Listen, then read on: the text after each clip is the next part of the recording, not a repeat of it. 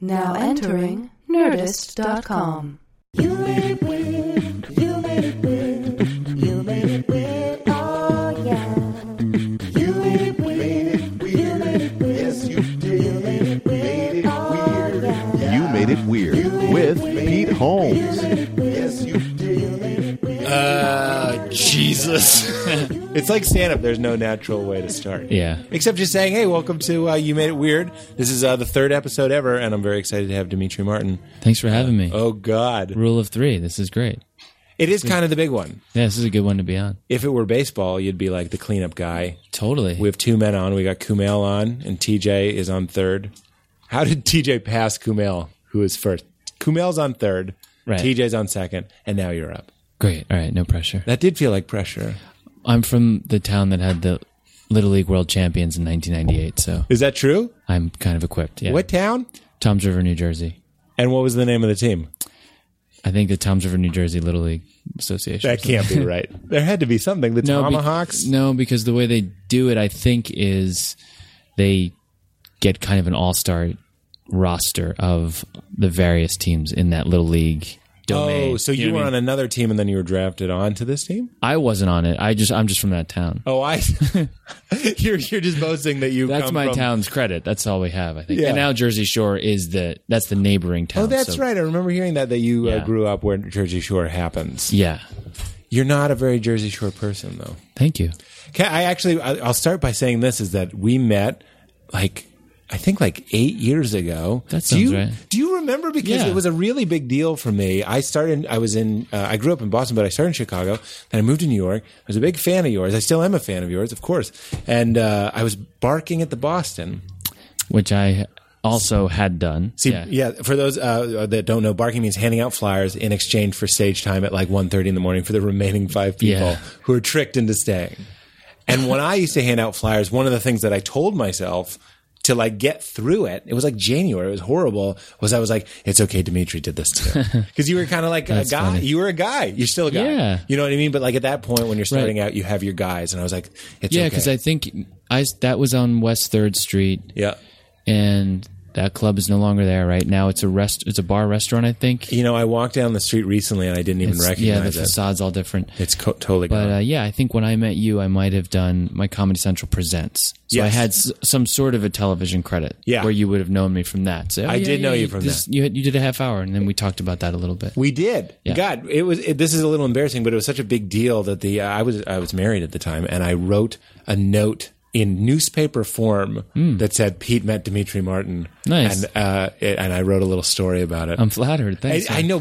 You're flattered. I'm embarrassed. That's a very embarrassing story. But she knew that was a big deal. She was actually watching your presents in Lexington, where I grew up, Massachusetts, and I was in the room, and I actually lost bits watching your special, which is weird because our styles aren't that similar.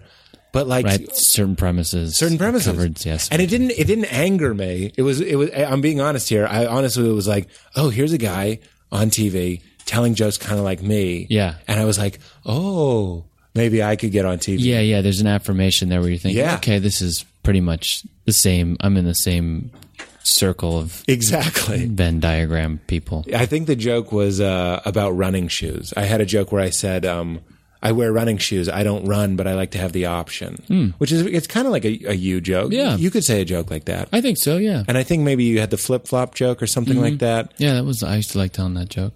Yeah. The flip-flop joke, yeah, it was about, I think wearing flip-flops is like saying, I hope I don't get chased today. Yeah, right. Yeah. And it's similar to your pants joke, another joke that sticks out in my mind where, I'm sorry, I tipped the bet. Swimming, I tipped the bet. Yeah, that was a joke I like. Somebody told me I've had this several times now. I don't know George Carlin's work well enough. Yeah. I know some of the greatest hits of Carlin. My father was a George Carlin fan. Mine too. And I love George Carlin from a distance. I have a lot of respect for him, but I don't know his whole body of work. But I've had people tell me, one time I had a joke about how it was really hard to throw out a garbage can. And someone was like, that's a George Carlin joke. I was like, all right, fair enough. I won't tell that joke, Do you take the affirmation from it? You're kind of like, I wrote a George Carlin joke independently. Yeah, I think so. I think it's still like a thrill and a compliment. I think it's weird in this era now. When I started, and I'd say when you started, YouTube and the body of work that has come with it the vast access to this giant video library now. Yeah. It didn't exist, so you didn't know if you were doing somebody else's bit, and you still don't now, but Right. now there's this weird... You could type in the words of the premise of the bit into YouTube, and maybe Yeah. you'll find some guy in North Carolina. Yeah, you could spend several months trying to get yourself up to date with all of the comedy that's available on the internet to Yeah. make sure that you don't have a joke or a premise that's the same as somebody.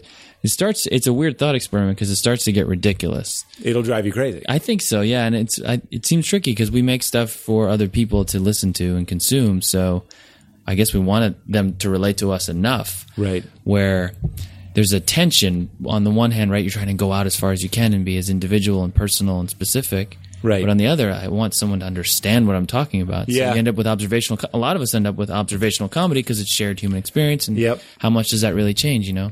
Yeah. No, I felt the same way about Seinfeld too. Seinfeld was a big premise ruiner. The more the more I delved into him, and stuff also from his show, which I realize now, knowing a little bit more about TV writing, I was like, oh, Seinfeld wrote this. You know, his staff wrote it or whatever. He was probably a part of it. But there was a joke I had about a marathon isn't a race.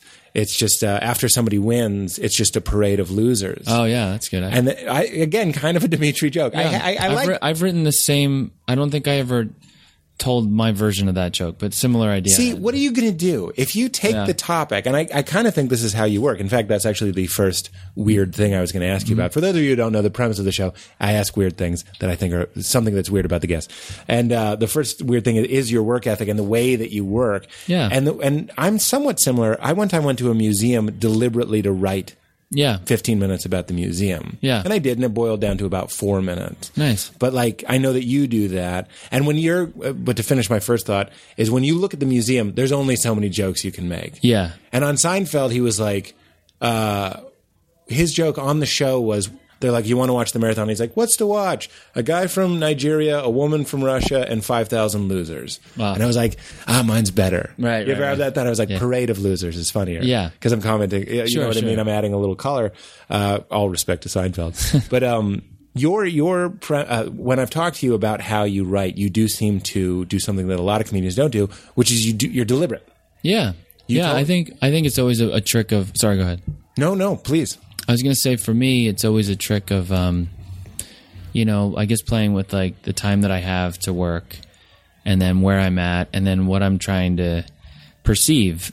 Like the layers, I guess, like at a museum, there's a very literal, direct, experiential level of I'm in a museum. Someone who's a museum goer right now. What are jokes about being someone who's in a museum? Right. But then there are jokes just about statues. There's jokes about stone. Right. There's jokes about carving Central stone. Yeah, there's jokes about air conditioning. There's jokes about the Security wallpaper. guard. So there's like a kind of fun, I guess, unraveling and deconstruction. And here, I'm just talking about one possible game. For me, I found that as a person, even before being a comedian, I respond to games for whatever reason. I respond to, some set of rules, some shared assumptions, and some sort of an endpoint out of it. Like play as long as you can in there and then get out. Right.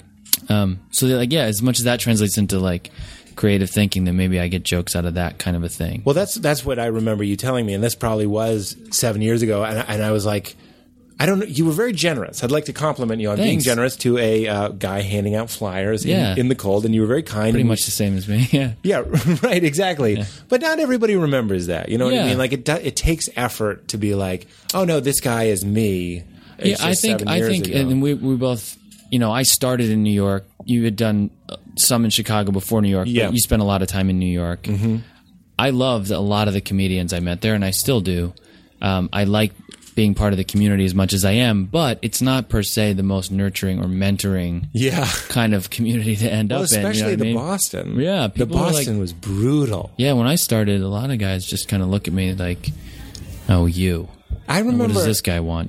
Well, Mulaney was telling me that like Colin Quinn of all people who I know loves Mulaney is like at the Cellar they'll break his balls and be like, "What are you going to do? Some of your UCB improvs up there?" Yeah. You know what I mean? And I'm like, I get it. You're kind of like outside of the norm. Yeah. And Boston made the Boston. This is what we call the club. Made me feel out of the place. And not to be weird, you actually didn't do well, which was. It was yeah. that was ministry to me. Oh, it was yeah. amazing to watch you, a hero of mine, not do well where I didn't do well 7 nights a week. That's funny. Yeah, like I feel like it's so enjoyable to have a good set, but I think what's more enjoyable is to have, something new work, to have Right. some feeling of progress and development. Right. In your craft or whatever That's so you much consider it to be, that to me is probably more the trip. That's so much more of a thrill. Yeah, absolutely. Yeah. If you do a set and you kill for 45 minutes and the 44th minute you try a new thing and it doesn't work, I've seen comedians get off stage and just be completely devastated. Yeah, it's not that fun. And so some people, of course, they do the same 20 minutes. And again, before YouTube, you could do this a lot easier, but they Right. could do the same time, same set over and over and kill with all these different audiences. And there's that satisfaction of, wow, Yeah. I'm doing really well here. I think this is why we're fostering the kind of Louis C.K. model of the new hour. They're constantly pushing forward. I kind of think of like your comedy as a river, always moving forward, trying to keep it moving forward, trying to Yeah. generate new stuff. Very dangerous. What do you mean? Rivers can be dangerous. Especially if you wake up and you're wearing pants. That called back 20 minutes later. Nice. That was pretty impressive. Yeah. But the thing, this is a long way to say, the thing that you told me, speaking of games and how your brain works, and the first weird thing, is you told me that you would sit down and you would write for an hour and your alarm would go off. And then if you were writing stand-up and you were going to continue writing stand-up, you had to continue to write for another hour. Yeah, but it was 20 minutes. I think it I was could never 20. do it for an hour. So I still do that. Now I try to write a screenplay. I'm trying to write a book. I'm still trying to write stand-up. I'm drawing for a book. I'm in this book of drawings. So it's the same thing. It'd just be different categories. You're doing for a me. book of drawing? Yeah. And it's like, I don't know how many drawings it'll be, but it's, could be 300 drawings or 200 or something like Right. that. Just one per page, just like line drawing. That's so funny because one time at the now also closed Rafifi, I remember we were talking about cartooning, and I've had some cartoons Yeah. in the New Yorker and that sort of stuff, and we were both talking about how some jokes. Yeah. I rip this thought off from our conversation. We came up with it together. I say this all the time. You have to respect what a joke is. Some Yeah. jokes are screenplays. Yeah. Some jokes are stand-up. Yeah. Some jokes are cartoons. Some of them are just things you say in conversation to impress Sure. girls. Yeah. Right. Yeah. Whatever the I- best form is. Identify what it is, and Yeah. and the fact that that's one of the things I love about you is you draw the cartoons, you do songs or whatever you need to do to let the joke be what it wants to be. I think so. I think if you can let the form dictate the content, that's a pretty fun game. We have a pretty unstructured job, all of us here. Yeah. And you can make a lot of money or no money. Usually no money, and then maybe you get a little window where people will pay to see you or whatever. Right. And I don't know what it can lead to. Hopefully it leads to money for a long enough time that you get to have this creative life, all that stuff. But along the way, it does seem that if you can, I guess, find a way to work in as many forms as possible, Yeah. then you're kind of planting several different crops. I think of it as a harvest all the time. Yeah. It's very bizarre that you say that because I'm always like, it's either planting or harvesting. Harvesting's Yeah. better. It Yeah. feels better to harvest. Yeah. But then planting is also good. But like this is what I think about all the time. It's like the more things you can do, and they're all under the umbrella of comedy, the better. So I Yeah. think that's very interesting that you do the book, When I the second book.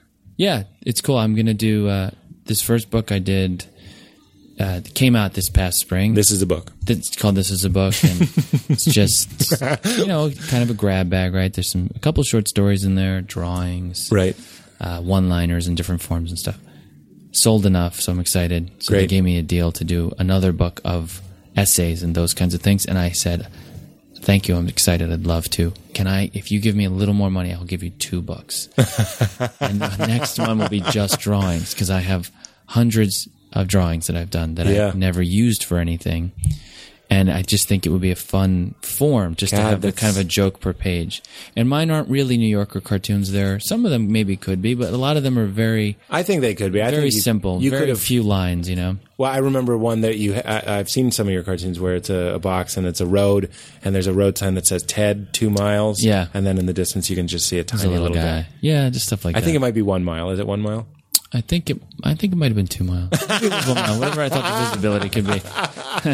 Because you want them to be as small as it can be, but you want it to be believable that that's Yeah. the distance you're looking at. Yeah, I don't know. I like the gestalt that you get with a good joke and maybe with a good cartoon too. Yeah. There's just that moment where there's a reveal. Well, you had the Where's Waldo one too. I'm Yeah. sorry. I hope I'm not freaking you out with my No, memory. these are that was one I put in my special. The Was Dimitri it? Martin person. I think that one's in there, where it's the sharks and it says "Where's Waldo?" Oh, really? Just 3 sharks. When we were talking about the cartoons all those years ago, you were telling me about that one, and I laughed. It was a laugh out loud joke. Yeah. The caption is "Where's Waldo?" and it's just a bunch of sharks Yeah, and it's just- some shards of Waldo. Yeah. Which I think is very, very funny. But this is again a long way to go. I didn't think you finished the thing about you would write for 20 minutes about stand up. So what I do, so now what I find is, if I'm traveling, then that's going to really affect the schedule of the day because I have to wake up and go to the airport, sit on an airplane, go check in here, do the sound check, whatever it is. But if we just took an average day for me living in my neighborhood, then it's weird. I have to be very self-disciplined, like a lot of us. So you set up a schedule.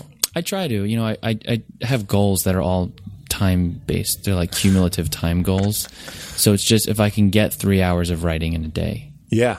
in 20-minute chunks. See, that's 2 hours and 55 minutes more than most comedians. Well, and the truth is it's about 2 hours more than I can ever really do. I can't. I just have a lot of trouble. I think it's nice amongst some of the other comedians and friends that I have. People give me the credit for being a disciplined person. I Right. wish I were as disciplined as some of the folks perceive me to be. Yeah. I'm thinking about it all the time. I'm Right. always thinking about story ideas and movie ideas and characters and essays for books and drawings and whatever this could be. Does this form work? What about that? Right. I play music a lot before I go to sleep, just with GarageBand, like just fiddling Yeah. around. But doing that over the years was really helpful when I had important things because I didn't know I'd have some sketch show or anything, but then I got to use my own music. So now I get paid Right.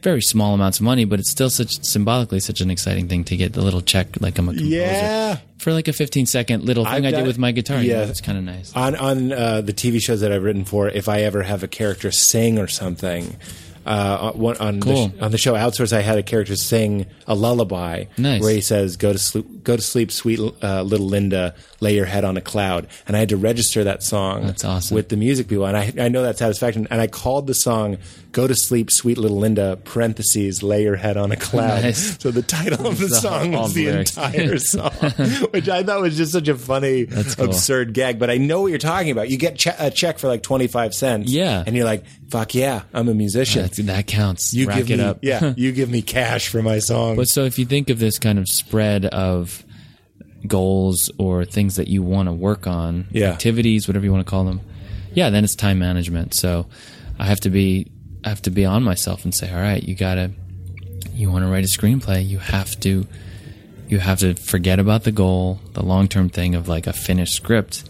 and think about 20 minutes. Just try to write for 20 minutes. yeah. Hard. I have trouble with it. That's really interesting. I think about that sort of stuff a lot. I'm kind of one of those self-helpy sort of people that loves setting goals. I love Yeah. trying to be like, even if it's just kind of like, I actually just set this one where I was like, I need to do an hour a day where I watch my own stand-up. Because I tape a lot of my stuff. Wow. Never watch it. And when I do watch it, I get the feeling where I'm like, I'm this guy? I know Wow. that sounds Interesting. big-headed, but I'm like, almost like I kind of don't feel like I am the person I'm watching. Yeah. And that I get to rip him off and no one will know. That's funny. Because I look exactly like him. That's funny because Jon Stewart told me once in the edit, in the first season of Important Things, we're sitting there looking at something. He didn't come by often, but he was a producer on that show. Oh, really? Yeah, he would. Oh, give I didn't know notes he did sometimes. that. That's great. And he said something very similar to what you're saying. There's some Jon Stewart fans outside. Yeah, Very- we're recording right above Meltdown, which is a comedy show in LA every Wednesday at the Nerdist Theater. So there's a big line of comedy nerds that are losing their shit for some reason. So Because comic book stores often get very loud. So, there's a Magic the Gathering game that's just bubbling. People are freaking out. but John said something very similar to what you said once. He said, "I was like, I don't know about this thing, right? What I'm doing on stage there, for this thing I wanted to edit or something." He's like, he said, "You're going to learn quickly that that's not you. Oh, really? Yeah, that's not you anymore. Like, you is in the edit here. That's like, this is footage, Like you're whatever." identifying where you are in it. I think so. Yeah, he was basically saying this. You have to kind of bring a new set of eyes to this. Well, when not you- be so wrapped up into it. When you hear about divas or whatever, and I'm not saying Jon Stewart's a diva, but I'm sure he knows exactly how he comes across. Yeah, Like he's from smart. my time on the Daily Show, I I guess you'd call it warm up. I basically opened doing stand up, which was a great privilege, and watching them do the rehearsal and watching him Yeah. like change it. And actually, I did warm up for your show very similarly. And That I was would very watch- different than the Daily Show. It was That very- was more of a shitstorm. That was, Well, what are we doing? I love it. Very last minute person. Well, that's actually another weird part of your process. You do everything yourself. It's kind of going through Yeah. this, this lens that's you. Yeah. So there's all this material. Yeah. You had wonderful writers Yeah. and all that sort of stuff. But at the end of the day, I think you knew and had an understanding that you're like, this is me. I'm Yeah. representing me, and I'm trying to make everything that we're writing and everything that we're doing and all the sketches that we do through the lens of who I am. Yeah, I think it's a survival instinct. And I think if I ever get to do a show again, I'll do a couple things different. And one of them would be I wouldn't do a show in which I'm playing myself as myself. Interesting. Because I think that's what yielded a lot of that for me was, Well, that's a lot of pressure. yeah, there's just a fear. It's not even you want excellence or perfection or anything. You want accuracy. I think you're just like, oh, geez, I didn't even realize this, but I just got into this deal where I'm selling myself. Right. Like I've been alive for X number of years and I got to own my identity. And now all of a sudden I co-own it with a corporation Yes. who's putting it on television And and they have the money and they own it kind of more than I do. Yeah. So I better be really careful with it because when it goes to shit, Yeah. they go on to the next identity, but I'm stuck with this one. I walk away like, oh, and people are like, you're the guy. Now you're the that sole shitty owner. guy from that. Yeah. I'm like, no, but that's not, in the edit, no, it doesn't matter. We don't care. You're that asshole. Yeah. It's like, oh, right. So I really do think that became easier and easier to articulate to myself that was a generator for a lot of that kind of, hands-on. It was sadly kind of more of a fear-based thing for me than like executing a vision. What do you mean? It's just the fear of being portrayed inaccurately. Oh, yeah, I see.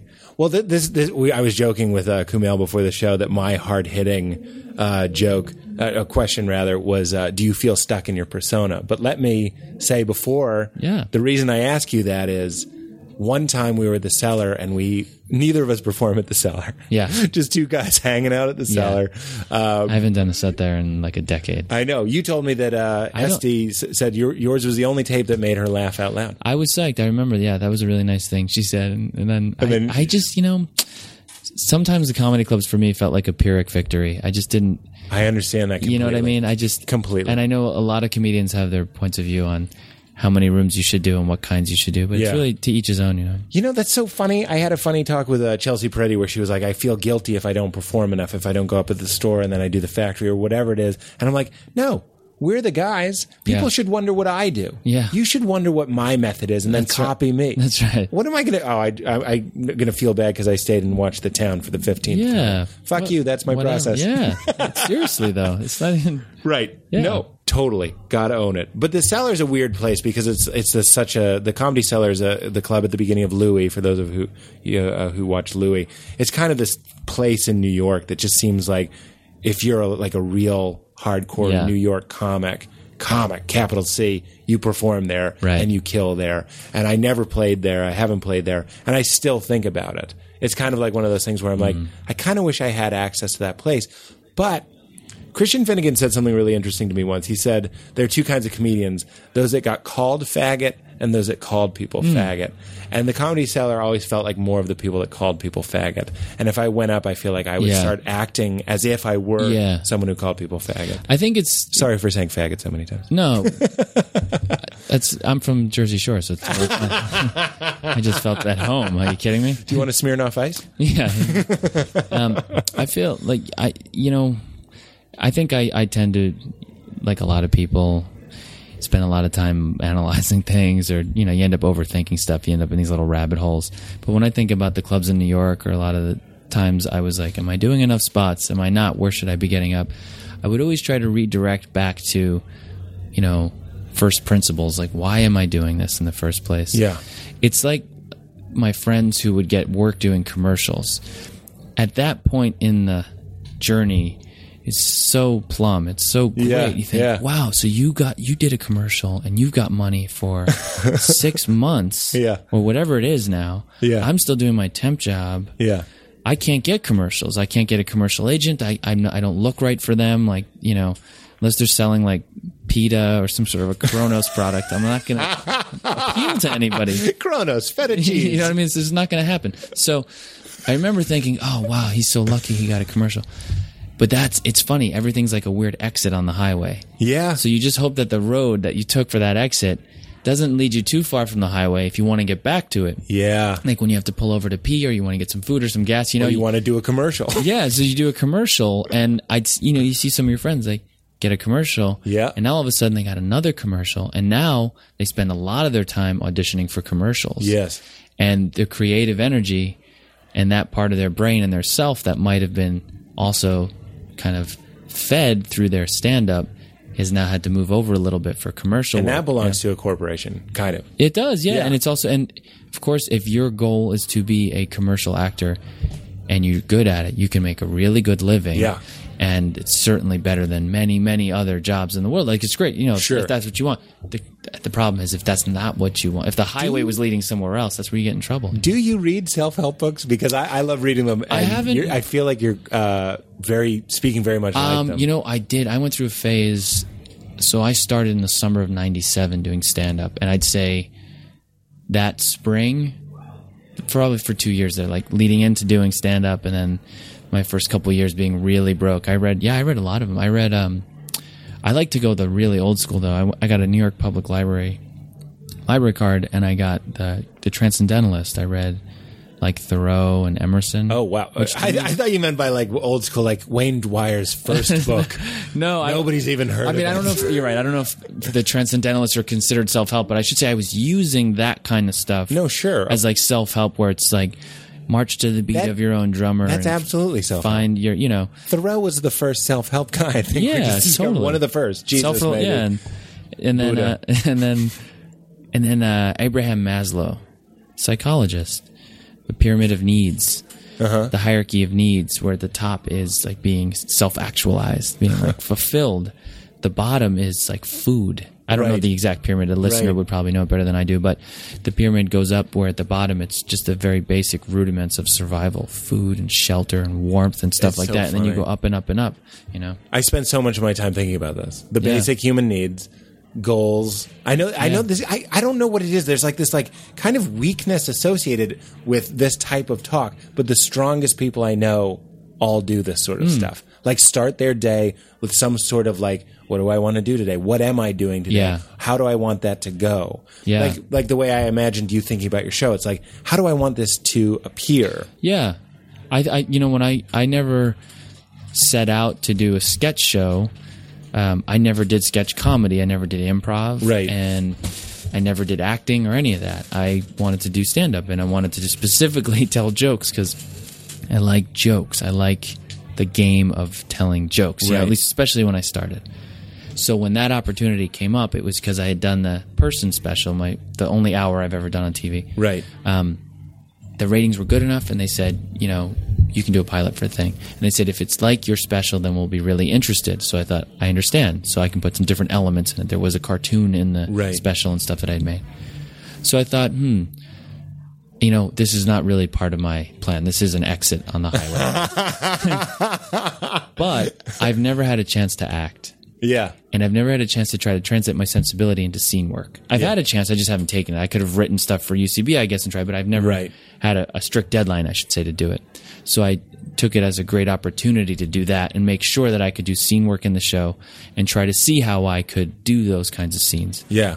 Eventually hoping that I could then write movies and do scenes in them. So for me, it was kind of, in all the sketches in the show, I tried to have people committing to what they were performing, like actually feel what they were feeling. Yeah. Do you know what I mean? They were more like scene work than a traditional absurdist like sketch where like, oh, this guy doesn't believe he's that for 1 second. I was trying to at least see if I could commit to what I was doing. Yeah, that's really interesting. But it actually started, I noticed that about you, the deliberateness of your vision for your work, actually I think started for me with your presents, because you're Yeah. the only person I know that broke it into 3 act. yeah, You yeah. knew the time. Yeah. You didn't want them to edit you. Yeah. Honestly, who thinks like that? You do, and that's weird, that- and it's wonderful. Yeah. I did 45 minutes when Did I you? did my present. Wow. And that's retarded. Did you get access to the edit at all by then? Were they doing that? They let me give them notes, and they took That's them. cool. That's cool. And they took them, which was really nice. That's a step forward from when I did it. Yeah. You But couldn't- you had were- no access You whatsoever. were kind of raging against the machine, so you didn't want them to mess up the order of your jokes. So you played a loop of music Yeah. that would make it literally impossible for them to change the order. Yeah, I had 3 pretty solid tactics. The first was the drawings, which I'd done off and on in the little rooms around New York, but it Right. wasn't.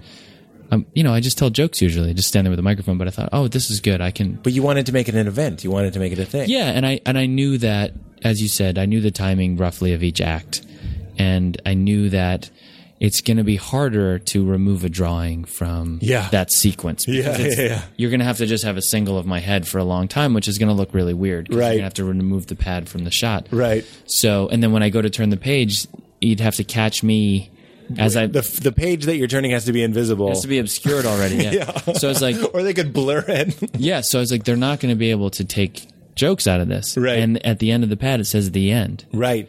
So I can dictate my commercial break. Yeah. Because that will it should generate And applause, clapping. like a song. So there you go. So there's a commercial. I thought that act is taken care of. If I've timed it right and the jokes have worked enough, it's a little bit of a trust fall. If the Right. joke eats shit, then You have to deal I'm with stuck in there with it, and then, I did the thing with the boombox, and Yeah. I played a little waltz on the piano. And it's there you got to find a break in the music and in my talking if you want to take a it. joke And out. the crowd. Yeah. It's literally, I think it's impossible. It's like And shooting. sure enough, that the only act they really fiddled with was the first one where I just did straight stand up, and that's where they could change Right. the joke order and check. I don't know if this is true, but I heard that Zach Galifianakis took off layers of clothing. Yeah, I remember talking to him about that. It was Yeah. after, because he did it maybe a year or two before me. Same year, Sloven and Allen, because I went to see Leo and Eric's special taping, and I think Zach was in their same group. And then after I did mine, I remember we were all hanging out once, and I said, "Yeah, I did all this stuff to control the order." And Yeah. Zach's like, "Yeah, that's why I took my sweater off."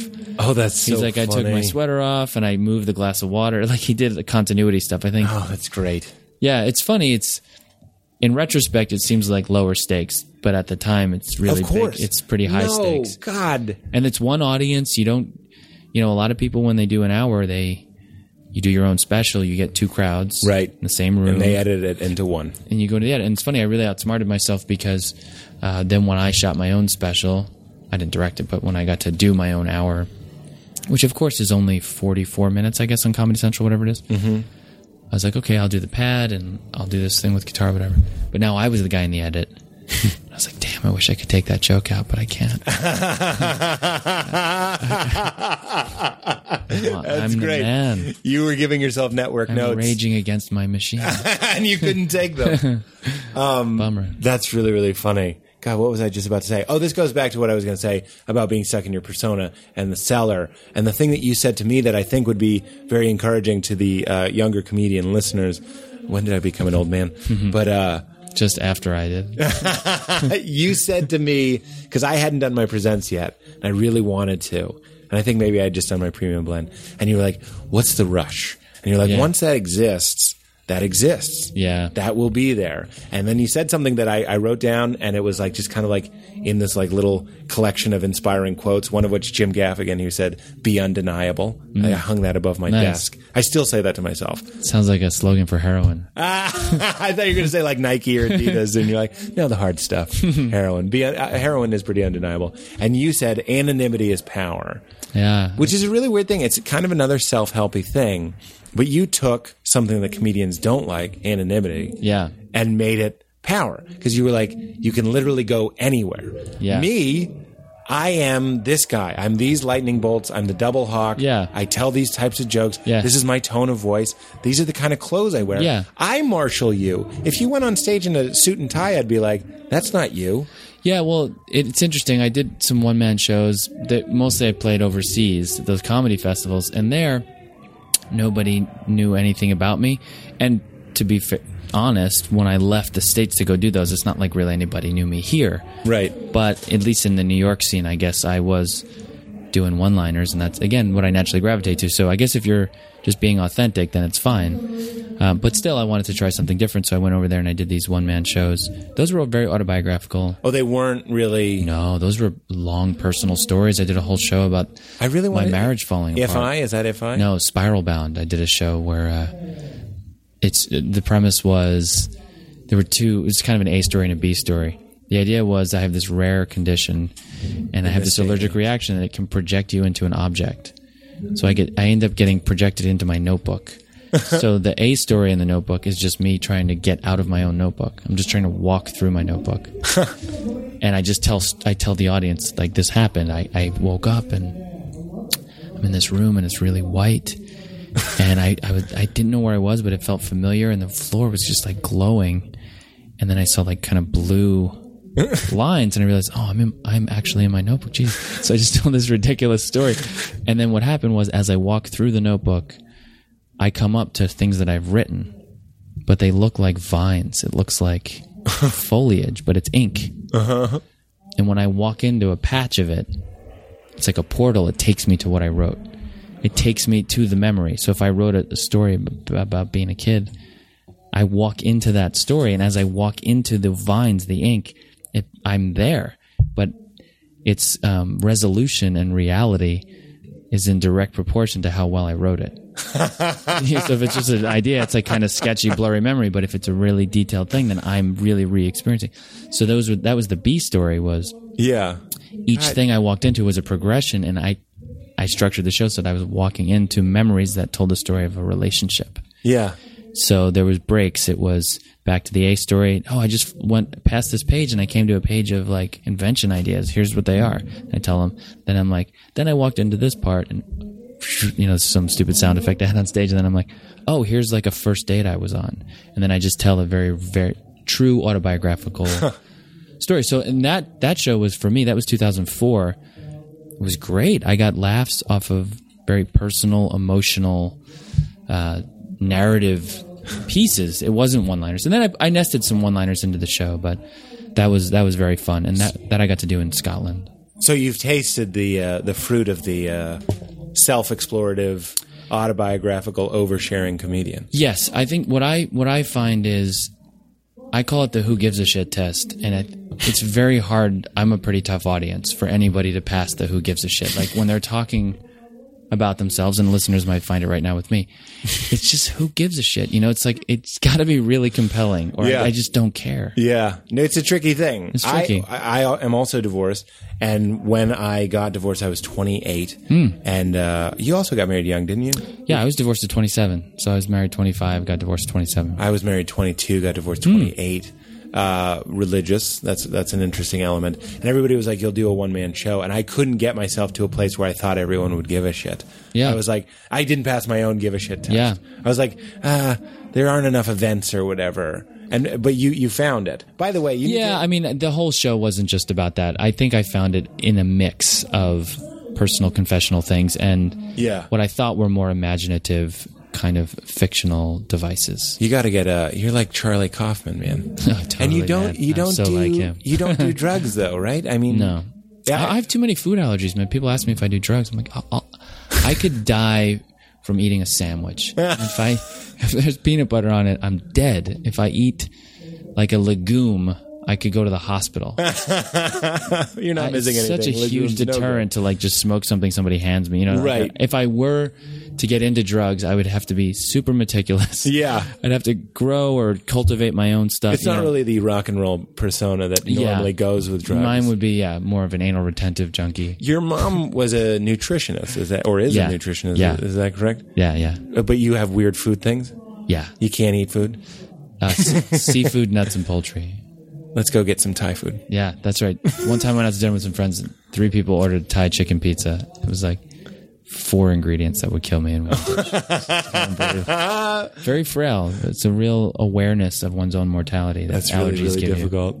Well, you know what's interesting is when I talk to people whose relationships have fallen apart, I know from listening to your What the Fuck, we were joking that my show is like What the Heck. It's a softer, gentler. But I'm interested in one of the things that my wife, my ex-wife, what do you say? Yeah. She was my wife. I'm telling you a story of when she was my wife. Yeah, I'd say, my wife. I guess I say at the time. My wife at the time. My wife at the time when we broke up said, "You already have." It's one of the haunting things. She said, "You already have your love," and she meant comedy. And that doesn't mean that I was like distant or not there. In fact, I was an open micer at the time. Pretty much, I was always there. We spent a shit ton of time together. Yeah. But she could feel my passion and my focus towards that was greater than mine towards her. What is the formula for a correct relationship? That's so for a funny comedian? though, because of course the two people have their different perspectives, and she's got some sort of a mutually exclusive definition of Yeah. love. Well, you can only do one thing at a time, I Don't you guess. want to be with somebody that has like a rich purpose and meaning and all that sort of stuff? I think also my private theory is that it must be difficult to be with someone who does have a drive, does have goals, does have purpose, is constantly rewarded for them. We have a lot of pain too, but constantly rewarded and a lot of adulation. And they're just kind of like, what do I do with this guy? I don't know. But I'm always interested in what comedians think about love and what they're going to do with that. I remember thinking at some point, again, form and content is always an easy way to start, to like kind of split things into two. And if I had to sort things between the two, I can say, oh, okay, these words are the content, this drawing is a form. Right. Excuse me. But in a relationship, I always thought, the content doesn't seem to matter that much that the two people kind of occupy, but the form really matters.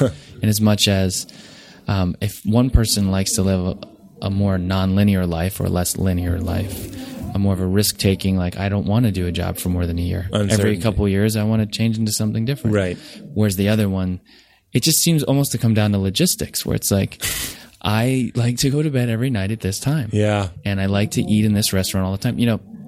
It can be a physicist and a dancer. It can be two accountants. It seems like it could be a comedian and a lawyer. It's just that the form is just so important. Like how you like to live your day-to-day life. It almost makes me think that internet dating should work perfectly. Well, yeah. I mean, I'm talking about maintenance maybe more than finding somebody you love. Right. But maybe once you're with someone you think you love. On a long enough timeline. It's just more the kind of marathon of it maybe. I don't know. For me, it just seems like you were talking about having a plan for your day. I think when you're really with somebody, of course, they're going to be a part of that plan. So hopefully they fit in there. I always find that when I wake up in the morning, the first thing I think of, if that's positive or negative, that's very important. Yeah. If I wake up and I feel dread, and I do that for enough days in a row, then it's time for some sort of a big change. Yeah. But if I wake up more times than not and I'm looking forward to what it is I have to do that day, and on top of it, if I can get money for that thing, then I win. Like that, I'm set. Like that's a good life. Yeah. And then the achievements would be byproducts of that, I think. Right. You know what I mean? Whether it's whatever you want to do. It just seems like that's just such an important, local, simple way to do it. Being excited for I think, waking up and having something that you are looking forward to doing that day that is not going to kill you. You know what I mean? Again, like if it's, I can't wait to eat 5 cakes. All right, well, this is going to be a problem. You know what I mean? So it's not like a perfect test. But again, for me, law school was always the great example because I was young and I was in New York and I was at this law school and I'd wake up and I was just dreading what I had to do. I was getting good grades. Mm-hmm. The people whose approval I thought I needed, I was getting. I had a scholarship. Like I had my soon-to-be fiance at the time. So what's wrong? She's going to be a doctor. I'll be a lawyer. I'm all set here. The problem was the actual day-to-day life wasn't so good because I was dreading it was a mismatch for what I had to offer. Whatever. For what it's worth. I mean, for me, it comes down to very simple tests. No, I think that's absolutely right. That's so funny. This is something I was just thinking about. I'm also obsessed with the last thing of the day and the first thing of the day. And I found, this is going to sound really self-helpy, I deliberately get immediately out of bed when my alarm goes off. Like I don't want to, but I've kind of conditioned myself. You don't want to like lollygag. I want to get up I want to act like a person who is excited for his day. And for all intents and purposes, I should be. Mm-hmm. My life is exciting and interesting. Yeah. But I have to condition myself to be like, I'm getting up right away. Nice. I'm going to immediately start moving. Is that different from how you were, say, in high school or something? That's different from how I was 6 months ago. Wow. Like, I mean, I would set my alarm for the last possible minute rush and go to work. And now I feel like that's a sign of maturing, is like I get up, I want to have that like me time. Feels like a Nice. grown up sort of thing. Yeah. But you can get so much done in that time. Oh yeah. Here's what's interesting though. As my life improves, and I mean my personal life, I'm single and I'm having all this time. I start my day with like a long walk, really good for the brain, speaking Nice. of Thoreau. Yeah. And then I end my day with a long walk too. I love all that time to like kind of get blood up there. But like, then when I think of a girlfriend, what I associate that with is the loss of that ability. And then I think of you with your 20 minutes and your, and whatever the different things that you want to do Yeah. to have your comedy laboratory set up. How does a girl fit into that? Yeah, well, I think my girlfriend she doesn't work in the business. She does interior design. So it's creative. She has a creative job, and she's a creative person. She sees her ideas on walls, and Yeah, one thing she said that was really I'm not interesting. speaking down to it. You know what I mean by that? Yeah, Like, yeah. It yeah. exists. Yeah, well, she said something really cool once when she came into the edit when we were doing the show, and a bunch of us were trying to decide a bit. Like, how does this work? And we were debating, put this there. I don't know, maybe it's too long. And she didn't say anything, and then when we went home later, she said, that was pretty interesting for me. She said, most of your creative work has to do with time. And she said, most of mine has to do with space. Yeah. I don't have to usually worry about time. When I'm designing something for someone, there might be time elapsing as you walk through a room or a store or a lobby, but really, you're designing something that's fixed in space. So it's like how spatial things relate to each other. Most of what we do is how things relate to each other in time. But I thought that was an interesting insight, and it's like one of the nice bonuses of finding a partner who's creative, but in a very different way. Yeah. That doesn't answer your question about how we fit into our little 20-minute schedule. No, but she's right now has a job that's say 9. She leaves in the morning around 8 and comes home around 6. So she has kind of a 9 to 5 job, Right. with the commute and everything, and I don't. So that's when you get your time in. Yeah, but it's been hard. There was a time when I was really busy and she was unemployed, and there's Yeah. a time when we're both kind of have half jobs, and now she's got a full job and I'm kind of unemployed. Right. I do the road and I'm writing stuff. I got hired to write, say, some pilot, and I'm trying to write a screenplay for myself, but I could not do that for 2 weeks. I get in trouble with the pilot, but Right. there's You nobody. can give yourself the time I off. have nowhere to show up. I get to choose where I go. It's very unstructured. Right. And I could very easily go all day and not speak to anybody until she gets home. So that's tricky. That's Yeah. different. And she gets to be in a bustling office and interact and have jokes with people and all that kind of stuff. That's really that's funny. where I think the challenge comes in, because it's a form. That's where the form is kind of malleable and variable. But I think we've been together long enough where we've been through different scenarios. Yeah. Well, it sounds like it. Yeah, both of us busy. Neither of us busy. One of us busy, the other busy. Yeah. So it seems like if you can still be happy and manage things, but I'm not speaking very romantically here. I don't know the secrets to the real, in your heart stuff. But I just Right. think like the kind of maintenance stuff of it. How do you? I find that very interesting. How do you think she contends with the? I also don't do a lot of sets, which is a problem. I perform very little. Man, no. What did I just say? It's what we're doing. That's what people should study. Yeah. I'm with you. You have to have a life worth commenting on. Yeah. Believe me, you got to perform. Yeah. All the time. And that's when I'm at my best. And I'll beat myself up and I'll book club dates. I'll book some college that I maybe don't want to do because I want to stay sharp. But I also, like I said, I want to stay in and watch Rocky. Yeah, and it's like it's our I wanna lives. We're cook gonna, or whatever. Yeah, we're gonna look up one day if we're lucky, and we'll be old men. Yeah. And if we're not lucky, then we won't look up one day. We'll be long gone. And someone Something else went will. wrong. Something went But, wrong. Yeah, when I was in New York, I remember early on guys standing outside a club saying, "Yeah, how many sets did you do this week?" "I did 17." Yeah. It's like I did 16. You know what that Thinking sounds? I did 2. Yeah. 17. What are you doing you're writing that fast? You got to do 17 sets. But some people, they write more on stage. They got to get into the rhythm or the groove of it, whatever it is. Right. But it's just being mindful, like what are you doing with each set? If your process requires That 17, kind of drilling. I mean, the older I get, the more I think, where is the point of diminishing returns? Absolutely. And whatever it is I'm doing, and how do I get out right before it? Yeah. And I feel like it's games again, though. It just feels like a game, It is. Yeah. You want to see me do a new bit when I'm 3/4 of the way through the process of perfecting it. Because Yeah. then I'm still excited about it. Yeah. I'm still very curious which parts you're going to laugh at. Yeah. And but when it's 4 out of 4 complete, I know where you're going to laugh. I know how to like manipulate and basically take advantage of the crowd or whatever. Yeah. Try to. Yeah. And that's not as thrilling for either of us. Yeah. So like I'm totally a big proponent of being like, live your life, do as many sets as you need to get to where you're trying to go. Again, to be goal oriented. Yeah, I used to do B3 was a room in the East Village, Lower East Side, I guess it was actually.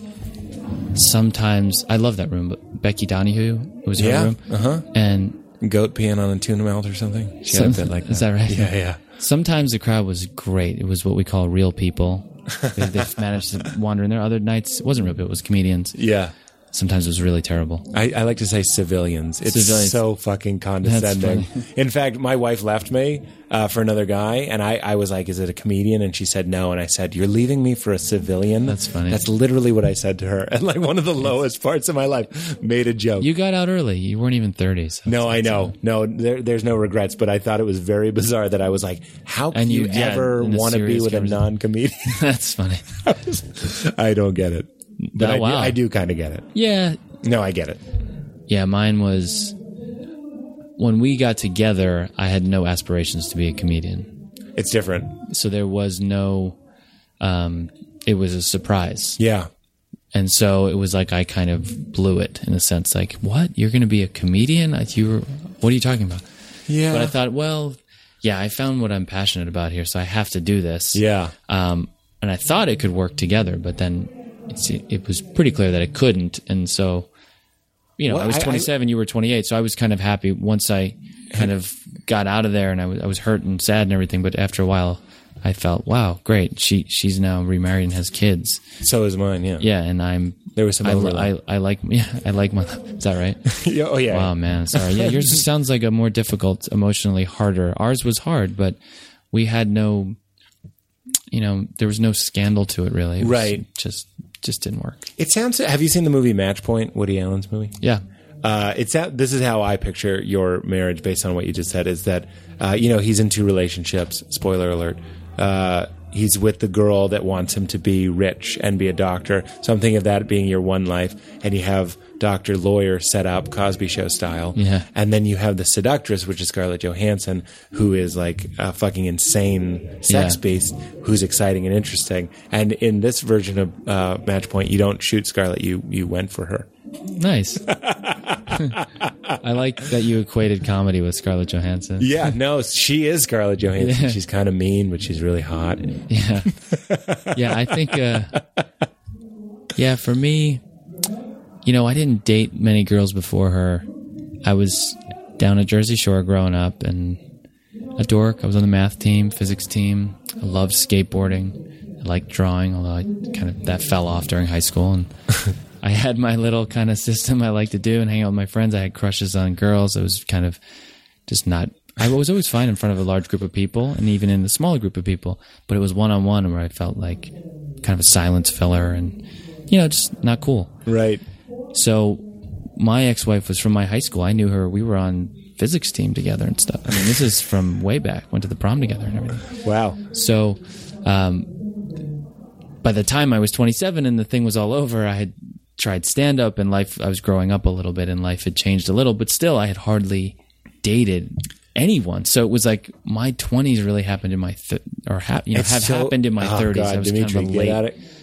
Get out of my brain. That's every development meeting I've ever had where Yeah. I'm pitching shows about myself. I'm like, it's my 20s and my 30s. Yeah. That's what I'm constantly doing because this is a bit of an overshare. That my wife was the first girl that I slept with, and then I was like, "Oh, we get married. That's what we do. Religious people. We got married. We moved to Chicago. Continued having sex. And Well, that's good. yeah, that On was the good. right track. And then we get divorced, and then I remember being like, "What do I do? How do I like?" I said to somebody, "How do you sleep with a girl? Is there a meal involved?" That's what I said. It was like a genuine question.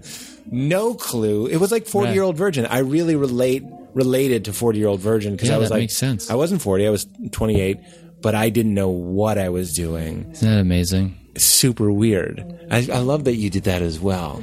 Yeah, and then it was this kind of new life after that. Say, all right, here we go. And don't you feel that you learned a lot and then you kind of like came out better on the other side? Yeah, definitely.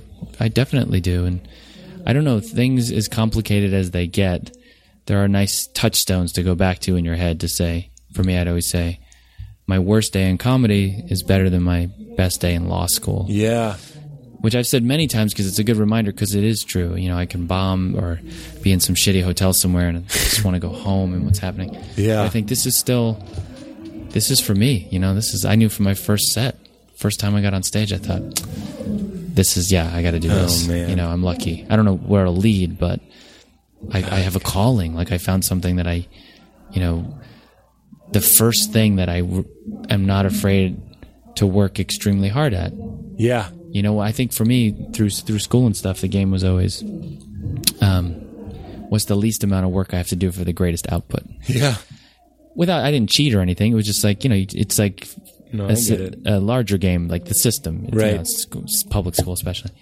But comedy just isn't like that, you know, for me. It's Yeah. like, I'm happy to write a million jokes if that's what it takes. Right. You know, I like writing. What an absurd privilege it is to be a comedian. I think about it all the time. I'm trying to be in a state of gratefulness all the time.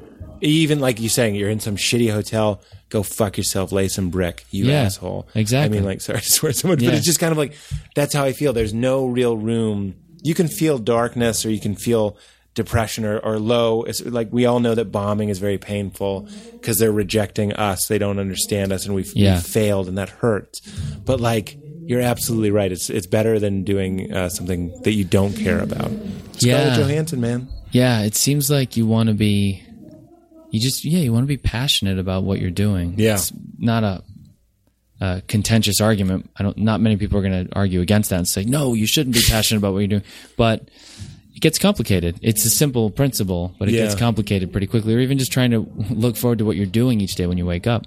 That's pretty simple. Right. Until you got to pay your bills and figure out where you're going to live, what part of the country, and this relationship, it's long distance, should we be together? You know, all these kinds of things come in. So it's, of course, life gets very complicated, but it is nice to be reminded of those guiding principles if you have them. Right. No, that's absolutely true. There's like a million things to talk about. You're on the show that's downstairs. I'm wondering, we're at about an hour. We're at about 56 minutes exactly. So a couple more minutes? God, I have like 8 million things to talk. I can give short answers. I really want to talk about religion. Are you religious now? No. Not at all? I'm not sure if I'm an atheist or an agnostic, but it definitely starts with an A, whatever. Which means not, right? Yeah, and my father was a priest. He died when I was 20. Let me ask you this. Yeah. Bumpy plane ride? What's that? Bumpy plane ride. Bumpy That's the plane question. Any religion seeping in there. Yeah. TJ Miller, who's the biggest atheist I know, told me that his life goal is to not accept God on his deathbed, which I think is badass. I mean, like I like belief. I'm turned on by belief. Yeah. I'm turned on by people that have opinions. I gravitate towards them. So even though that is like offensive to my religious upbringing, I'm still kind of like, God love you. I find that exciting. Do you ever read The Varieties of Religious Experience by William James? No. Should I? You might enjoy it. I remember liking that book. I read that in college, and then during my little transcendentalist period and everything, I went back and I read that book. What I liked about it was he was, from what I remember, one of the first or most prominent pragmatists in American philosophy and stuff. Okay. But his whole argument, again, I'm paraphrasing, and I know the comedy listeners know a lot about James here, and they're going to call my shit. Because I know as much as my listeners probably, but maybe a couple people know this better than what I'm talking about. My point is this. It seemed like the point of the book was, let's not worry about whether there's a God or not. Put that aside for a sec. Let's talk about what the results of having beliefs are. Interesting. Just what is the power of belief? Like, let's just put it aside, but what do you believe? And I think I don't think he was saying there's no God or anything, but he was saying, what are the results? What are the pragmatic results of being a person who believes in this world, to be a believer, you know, which I thought was a very interesting and persuasive kind of line of reasoning to go down. But wouldn't it be better than more pragmatic to be a believer? I have a bit about this, and it's actually kind of something that I wrestle with all the time, where I'm kind of like, and a lot of self-helpy sorts of things that I read are kind of like, having that higher power is beneficial to you psychologically. Yeah, there's a book called Flatland a long time ago that I read where it's a story that takes place in a two-dimensional world. So the characters are it's like your one-man show. Yeah, kind of, yeah. The characters are like a circle and a square and a triangle. And they can only look to the sides. So if you go in a house, you can go around a wall and then you're inside the house. And then again, I don't remember this that well, but my version of it that I remember is this red circle starts appearing and disappearing. It's like a flash. So it's like a square will be on the street and all of a sudden there's a red circle in front of it and then it's gone. And then it's in somebody's house. Some triangles like sitting in his house and there's a red circle and it's gone. And the shapes are talking to each other. I'm massively paraphrasing here, but they're saying, what the hell is going on with this? I don't know why I'm so enthralled with this story. Red circle. Like, what's the deal? Yeah. And it turns out it was a ball bouncing. But there's no third dimension for those shapes. Right. So to them, what we see is a sphere bouncing around. They just see the circle touching the plane and then bouncing off it. So when I think about religion, I just think I'm a shape and religion's like the ball that's bouncing. God, my brain just melted. I don't know. I'm just a primate like the rest of us. I'm just some animal, So what the hell do I know? But I love that metaphor of like, I can sit here, I could be a little triangle in a house saying, there's no God, there's no third dimension, and I could get in a big fight with some other shape, but it doesn't matter. It doesn't change the fact that whatever's happening, like we're never going to know. This is a thought that thank you for that. That really just changed my life. Listen to this though. One of the things that I used to say that feels like a thought almost from your brain is an afterlife makes as much sense to me as a life. Listen to me, because this sounds like a Dimitri Martin thought, is that I used to think that there were beings pre-existing in the way that we know existing, kind of floating in the ether, that debate about whether or not there's a life, this life, in the way that we debate whether or not there's an afterlife. Nice. And it just kind of seemed like, why wouldn't there be an afterlife? Why is there a life? It's so absurd. It makes as they both much seem sense. arbitrary. Yeah. It's arbitrary. It makes as much sense to be like thrown into some other existence after this one than it does to be in this one. Yeah, right. It's like the idea of evolution where people think, oh, we're done evolving. Right. Evolution led up to this, but it's not like we're still part of it. Right. Well, if you believe in evolution, then we're still on the way. Right. It's going to keep going. Yeah, I'm trying to write this book of short stories, so I like to think of, characters, situations. Could be a 10-page story. Maybe it ends up being a 30-page story or a 2-page story, Yeah. But I was thinking of one. I don't think I have a story with this, but I thought it would be weird if scientists, they figure out somehow that everybody lives twice. You do live at least twice. And you can tell by the mark on your body if you've already had a life or if you have another one coming. Oh, God, that's cool. And if people, how their behavior would change if they had the mark or they didn't, to be like, oh, I got another one. Or like, oh, I've already had a life. So is this the end now? But just two people in a relationship where one has the mark and the other doesn't. Do you want to date someone? How do they live their lives, It's like those kinds of thought experiments. It would be like a thing, like he's a smoker. He has the mark. Yeah, exactly. Yeah. He kind of lives like a guy who knows it's the end. Yeah, he's already had a life before this. Well, I always say, if you could tell me with certainty that life is over when we die, completely, we just stop existing like we didn't exist before we were born, I wouldn't live with fear of that. I would be okay with that. But it's the idea. I'm almost afraid of God. I'm afraid of the idea of God, which is actually a religious principle, being afraid of God. But I'm afraid of the character of God that I've built up in my mind, that he is going to exist and be upset and punish me. I mean, like, I buy on a primal level, in a childish little 10-year-old me in my brain that still exists, is afraid when I see like those paintings of Dante's hell and stuff. Those are pretty scary. They're scary paintings. Yeah. And that's fucked up to show a kid before his brain is fully developed. It is. I think patterns and habits are a big part of our behavior as animals, as humans. Yeah. And it's interesting how beliefs get woven into that cycle. You can get into that brain early. You can create a fundamentalist or a suicide bomber or a priest or whatever it is. Soccer player. Yeah, it's just interesting that if you assume that as human beings, just mechanically, physically, we're all not that different from one another. Yeah. If you could take that thing and train it a certain way, people will do crazy things and believe a lot of things. But I always wonder, what do I believe? How did I acquire the belief? Yeah. What don't I believe anymore? When did I lose it? Yeah. Like, what happened? Do you know what I mean? There are certain things seeing is believing. Yeah. And vice versa. Seeing is now not believing. You can, the curtain goes up or something. What you saw was a red ball. And I'm not just trying to be cute. I'm just saying, like, there's a bumper sticker on the lot that I'm working on right now.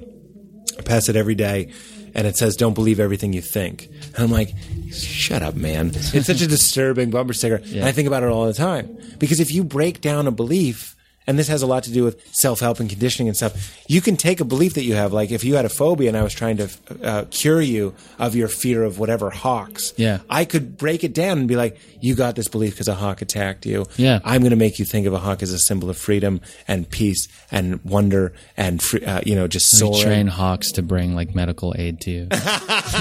Some sort of scenario. Hawks keep where helping me. This is a bad movie pitch, but it's like me and Dimitri, and I'm a weird scientist, and maybe you're the scientist. I don't know, but like both you're of us. one in Contagion, and I'm wounded, and you make a bird come and bring me bread, Yeah. bread and milk, That'd be and I'm nice. like, now I love hawks. But of course, that's in the first act, so it's wacky, and the hawk eats my eyeballs, so I hate them even more. Oh, okay. So it's one of those movies. It's called Hawkeye. Oh, it's great. The name kind of spoils what one eye. happens. Yeah, you could bury that title somehow. Yeah, we'll find a way. Yeah, I remember thinking recently, and we can just end it, I guess. But a lot of the stuff I believe is just basically I love that we're both kind of concerned with how we're doing. just We're because I fine. got to figure out my set. But No, I know. sometime. They're still. They just started the show. I love Jonah and Kumail so much, but every time I do the show, people come in and I'm like, they'll be wrapping up in about 3 hours. That's hilarious. They do a long. It's gotten longer, huh? and you're on 4th. Oh yes, I'm fine. But you know how it is down there. It's like heaven. I don't Yeah. want to get off. No, it's nice. It's very difficult to get off. When they downgraded Pluto a few years ago, Son of a bitch. that made me think most of what I think I know is really just something somebody told me. Yeah. So, if somebody came from another planet and said, sorry, so tell me about, science, and say, oh, well, there's a solar system and Right. these are planets. And then the news comes out, oh, Pluto's not a planet anymore. I'd be like, Change your could you belief. hold on for a second? I think I got to check with whoever told me in the first place that those were the planets. Right. Since as long as I can know, those are the planets. Hey, Is it- it's funny. It's really just being told by other people. It's This not is- firsthand experience. I love conspiracies. I don't really necessarily believe in them. I just find them to be incredibly interesting storytelling. But they're also a study in how people can be told something. Because I know this. I regurgitate information to people. For example, take the conspiracy that all of our leaders are lizard people. Okay? It's one of my favorites. It's just fucking fascinating storytelling. And one of the precepts of this conspiracy is that every president that we've had, you can trace their bloodline back to the pharaohs. You can go all the way back. If you go to the pharaohs, you go to the Sumerians. The Sumerians wrote about aliens that visited us, and 300 of them remained on Earth to rule us. People can buy that. People can buy the idea that we learned agriculture and building pyramids and we got an extra chromosome that monkeys don't have because aliens came and manipulated our DNA. I'm kind of convincing some people listening right now. Yeah. Because I'm telling you something that I watched in an internet video. Right. But what is truth? How do we make these beliefs? They're made with ingredients that you reach out to grab that box of flour and it disappears in your hand. It doesn't actually exist. Yet we're making cakes every day. I want to eat 8 cakes. Certainty is comforting, I guess, to a lot of people. Absolutely. And a story can, I guess, lead you to a conclusion that can make you certain of something. So then maybe you feel comfortable. Absolutely. Well, if you look at 9/11 conspiracies, if you want to say, and I actually think they make a lot of valid points, but they're also very comforting. Yeah. It's comforting to be like, it wasn't just random. It was all of this stuff that's controlling. And the people that I know that have anxiety disorders, the people that I know that are kind of schizophrenic, tend to believe stuff like that. That's that cliche because they need to be calmed. We all need to be calmed, but especially people with some sort of disorder. I tried to joke a couple times. Maybe I'll keep working on it, but it was something like, didn't really work. It's not the best joke, but it was, I can tell how stupid someone is by how sure they are of whatever they're saying. And it just feels that way to me. I often wrestle with the fact that I don't feel certain about many things. Absolutely. I have a pretty high degree of uncertainty, and that's not the best companion for confidence. Yeah.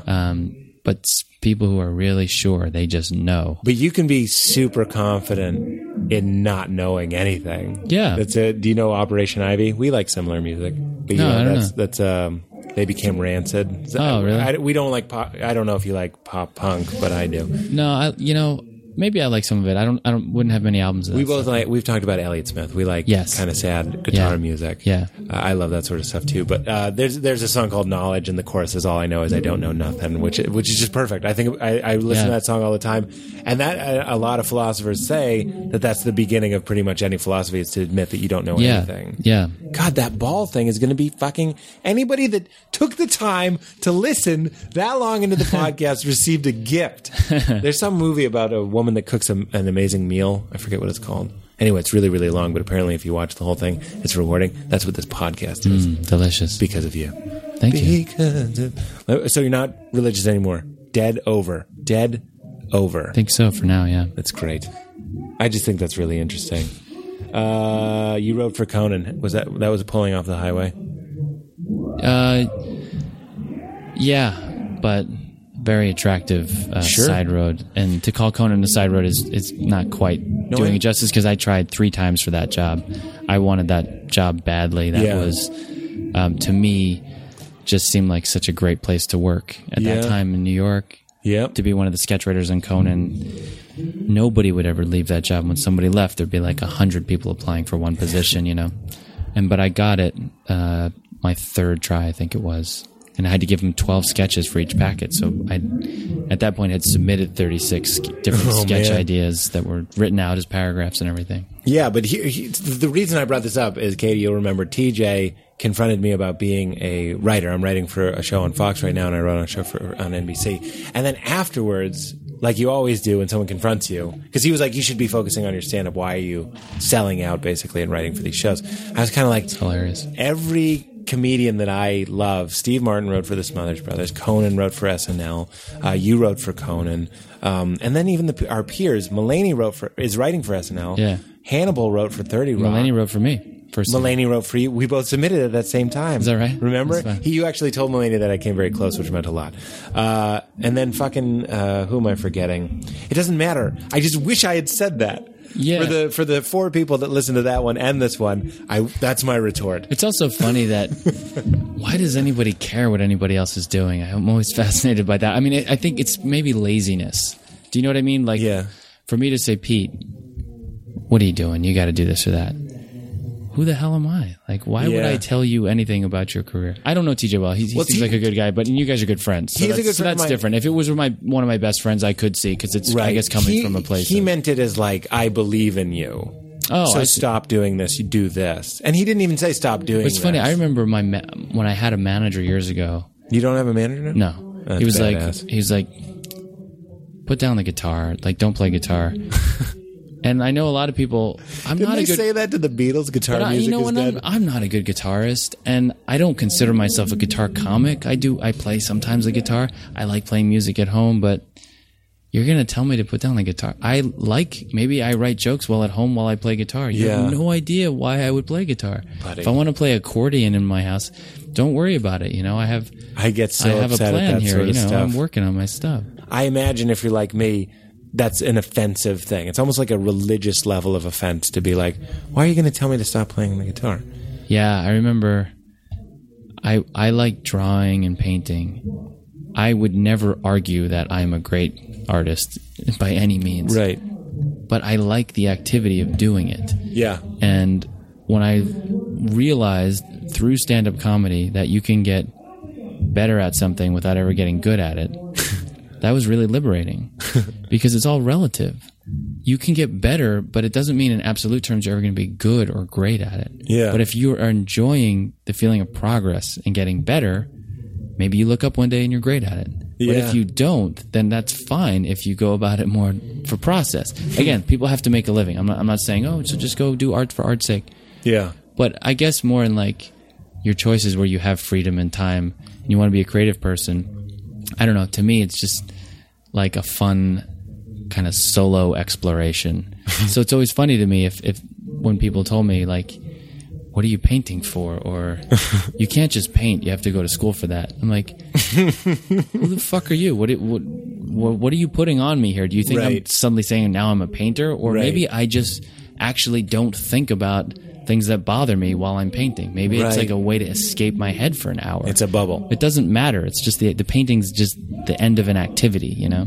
People get upset when I think that's a certain level of people being threatened, being like, "What do you paint? Maybe I have a painting I have to do." I know. It's like, I got that's why you paintings.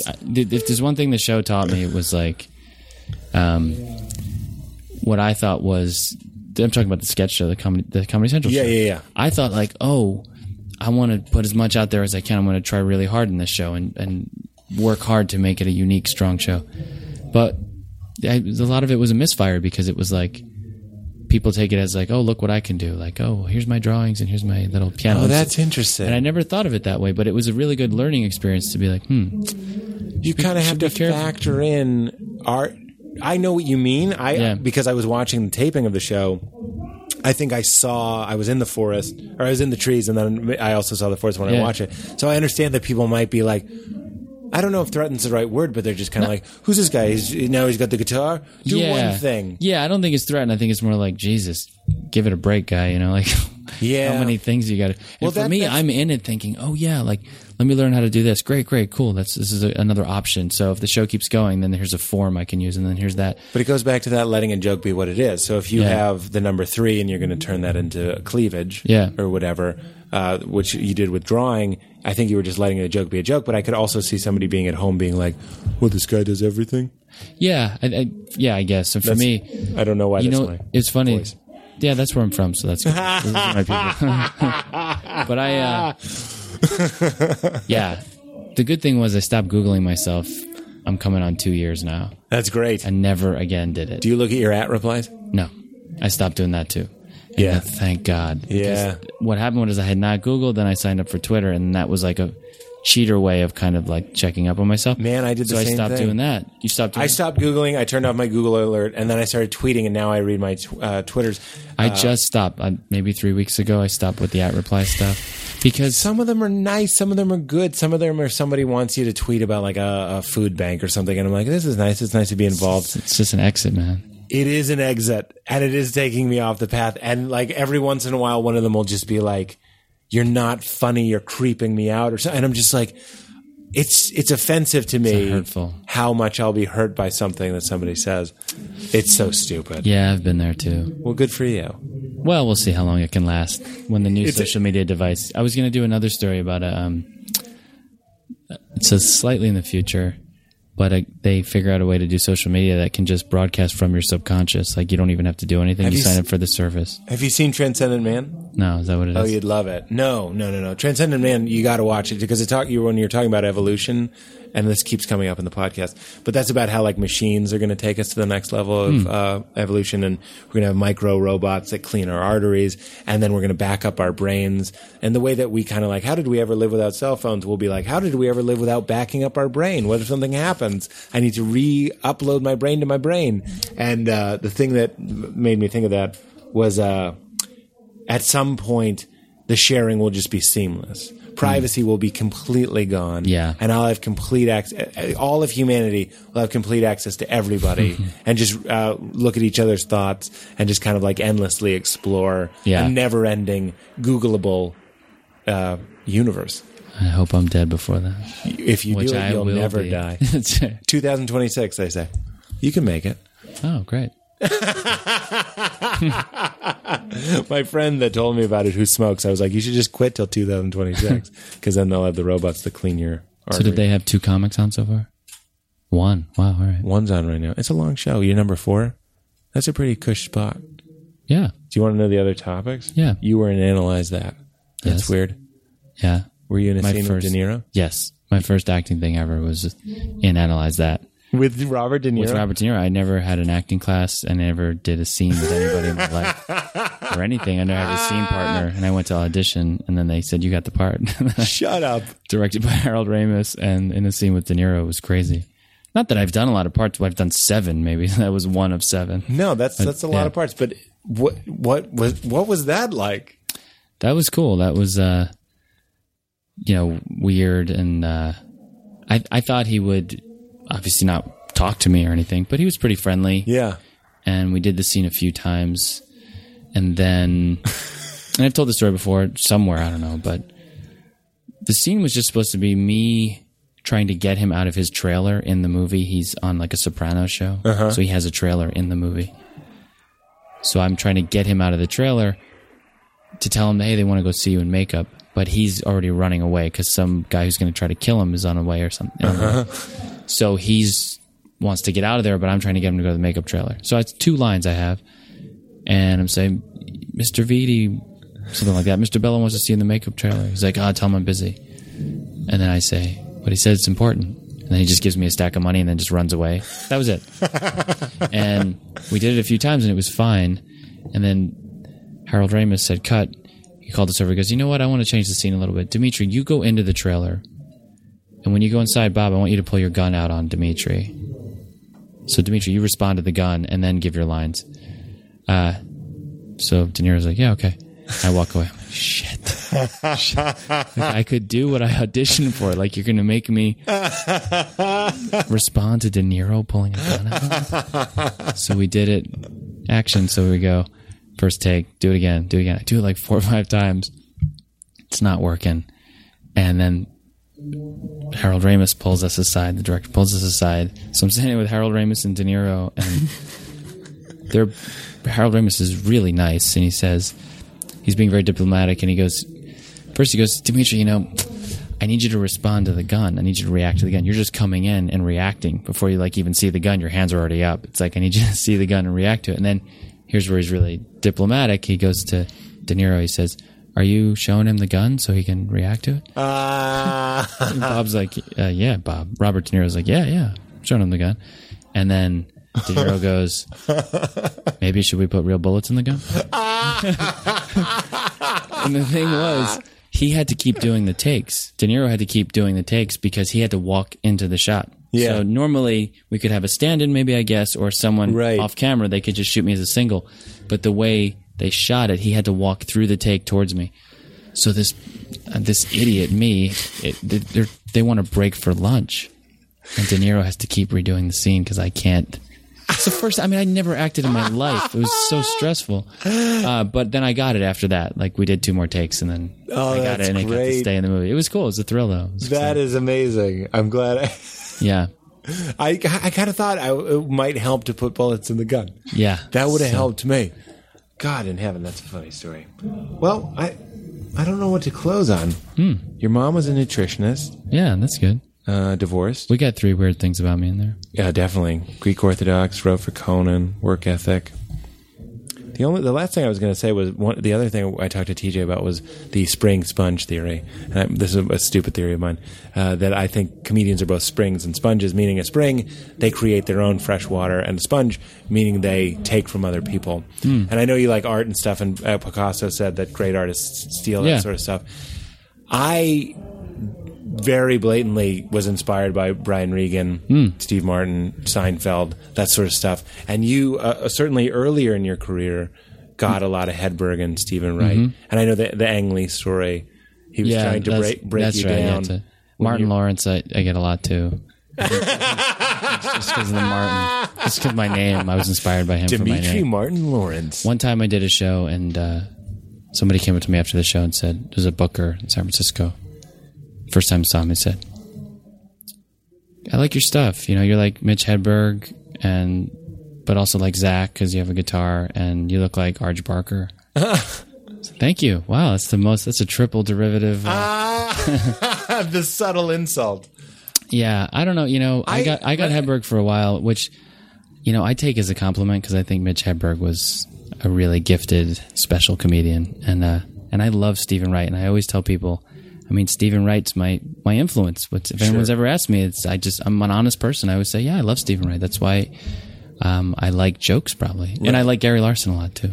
I love Gary Larson. Yeah, those are 2 biggies for me. That was a big influence. Talking about 7th, 8th grade before your brain's fully developed. That stuff getting in there. Yeah, but also, Cosby and Peter Sellers. Those are a big part of my childhood as comedy entities. Me too. And then later discovering Woody Allen and Bob Newhart, Richard Pryor. Woody Allen has great one-liners. Yeah, because even though I like telling one-liners, I like other stuff too. Like Richard Pryor is pretty amazing. Well, I know you get this all the time, But the reason I brought it up was what I think you've done successfully. And in order to be a one-liner or a joke-telling comedian, you need to sell yourself, the idea of who you are, just as much as like Louis has to do. Yeah. Like Louis being him. But I've seen one-liner guys that are coming up now, like open mic kind of level, just breaking in, and it feels like they're reading their tweets. Mm-hmm. When I watch Hedberg, and I had the privilege of seeing him before he passed, there's a guy. Yeah. I get him completely, even though he's just talking about whatever travel to Yeah. place. It doesn't matter.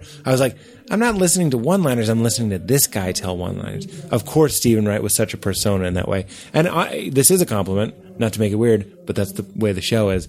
It's you. It's Thanks. you. It's lightning bolts. It's I don't mean you know to what's speak down to funny? it. It's just like that's why it works. When I go on the road, I do 90 minutes. Sometimes I've done 2 hours, which I don't think I've learned is not the smart thing to do usually. Too long? Yeah, I think it's too long. People want to go to the bathroom. It's like it's usually in a theater and it's a nice place to be. Right. But I don't know. It just seems kind of past diminishing returns. I try to do as much time as I can improvised at the top of the show. That's so funny because it's written down here. I think you'll say, wanting to improv more. Limitations of one-linery. I wrote down here. Yeah, because you told me that at the Boston. You were like, I'm trying to improvise as much as I can. just try to. I'm obsessed with the difference between making comedy and presenting comedy. Yeah. They can both be fine, and when they're the kind of together mixed, it seems like a really good show. So I write jokes all the time. I don't know why, but I love one-liners. That's what I do. Yeah. When I'm alone, my notebook is filled with just single panel drawings and one-liners. Yeah. But I realize it's also fun to connect with an audience, and I am a very different person than Stephen Wright or Mitch Hedberg or Zach. That's what makes it a completely different thing. Or Brian Kiley, a lot of one-line comics. They're all different people, and Or Mintz. or Dan Mintz, yeah. So, it's just a quest to really put on the best show you can, I guess. Be Yeah. authentic and be yourself as much as you can. The part of me that is myself, that's been myself the whole time, is that I do one-liners. But the other part of me is, the part of me that like to hang out with my friends and joke around in the dining hall and Right. stuff. If I could get that kind of a relationship with the audience, then I feel like I could improvise for 45 minutes. Right. But it takes a while to get there, And that feels so good. I think that I honestly wanted to frame that question to you in a different way, only to say that it's the persona that makes it work, because me with your jokes or anybody else with your jokes, it's not going to fly. Yeah, I think that's true. At all. And then also, I have seen you do crowd work. I've seen you create as opposed to present. Yeah. And I think that's a delight. What's really genius and fun is that you've gotten to a place where people just want to see you present. Like, people want to hear you tell the statue joke like one of their favorite songs. Yeah. And Mulaney, who opens for you occasionally, told me that when you do an encore or whatever and you take requests, he told me, I don't know if this is true, but he told me that your posture would kind of change as if you were almost like a robot, because they're yelling out the jokes and then you would do them almost in this like kind of physical protest. Not that you're mad at it, but like just kind of like I'll do it, but I want you to know that I'm just kind of allowing you to put quarters in me. Yeah, that's kind of a navigation there for me where, I'm not some giant act. I can see if you're Brian Regan or Jerry Seinfeld, if you're Bill Cosby, it makes sense. You're a legend. You're legendary. Yeah. And some of the guys are legends. People are coming to see you and they're paying a lot of money usually in these big rooms. And it's probably like a band where you might even bring a different generation. You might bring a child or a grandchild and say, I want him to do the dentist bit. This meant a lot to me. There's a different kind of sharing going on. Someday it'd be great to be on that level, one of those guys to have been around long enough, have enough material, and have become good enough at it. Where I'm at, if I go to a college, and they want to I do a headlining set of all new material. Yeah. But what I found was if I did no old jokes, then after the show, when I did the meet and greet, then students sometimes would say, you didn't do the swimming joke, you didn't do the cactus joke or whatever. I wanted my friend to hear. Right. So that's what I started to, for 5 minutes, maybe 7 minutes at the end of the show, say, hey, if you guys want to hear any old jokes, just call them out. Yeah. So, maybe what Mulaney observed, maybe one night I was tired or something, but I don't usually resent it too much. I thought it was funny. I thought to me it's fine. It's like, I think it was at a pitch that only a comedian would have noticed. When I saw Brian Regan in Boston, I now won't watch Brian Regan because he'll just infect me. Someone brought a peanut butter and jelly in the same jar and just So- put it on the so he has stage. to do the bit. And he picked it up, and I remember he was like, "Oh, somebody brought this. Okay, anyway," as if he wasn't going to That's do the funny. bit. It was so fucking That's great. funny. And then he did it. The times that people have yelled out requests for me is one of the biggest thrills of my life. When I saw Hedberg and people yelled out requests, he did the bit. No one laughed, and he went, "You requested it. Laugh, fucker." And it was one of the best moments. It was one of the biggest laughs of the show. That's funny. You know, the best. That's really funny. The best thing I learned was if I'm going to go down the road of trying to do older jokes, if I had the time and energy, and I've been able to do it with some of them, they request a joke and you do it, but you have a new ending. Yeah. Just have a new tag, because then the whole joke itself is just a setup. Yeah. Because then you actually get a real laugh. Because then you found a way to find another surprise in the show. God. It's hard, but if you can do it, and that's what I do with the older jokes. People tend to ask for the same one, so if I'm diligent, Yeah. I just go back into the joke and I make it a new joke. I totally get that. So you kind of have the best of both in that situation. Yeah, I'm kind of a Dane Cook defender in some ways. And Dane Cook's, when he used to do sets, and then crowds would follow him from one show and go to the next show and watch him again. And he'd sometimes do the same material. But then the game, if you will, becomes like, let's say you're talking about like a movie you hate, and you change the movie, you change the person, you change the thing you say, and it becomes this kind of interactive thing that the crowd is aware that you're giving them something new. And I try and do that too. That's cool. I think that keeps it fresh for you and fresh for them. Yeah. The other thing, Isaac Woody always, I think I already said this on the podcast, never knows what he's opening with, and that keeps him fresh. I think that's such a great little That's cool. cheat. Yeah. The White Stripes also say, not that I know the White Stripes, but Jack White says when he goes on, they don't know what they're going to open with, which is great because there's two of them. Yeah. That's So good. he's just going to start playing something, and she That's has fun. to come in. Yeah. I only told you that at comic to comic just to be like, these are little cheats I found to keep it fresh. Yeah. Yeah. I love stuff like that. I think that's super fun. Well, I think this is it, man. Yeah. You got to get on stage. Cool, man. This Thanks. is so much fun. Thanks, Thank you for Pete. doing it. I really appreciate Yeah, I it. appreciate it. Thanks for having me. Good to talk Thanks. to you. This Yeah, is man. one of our longest conversations. We got to record it. I know, right? We kept it crispy. Thanks, everybody. Toodles. Now leaving Nerdist.com.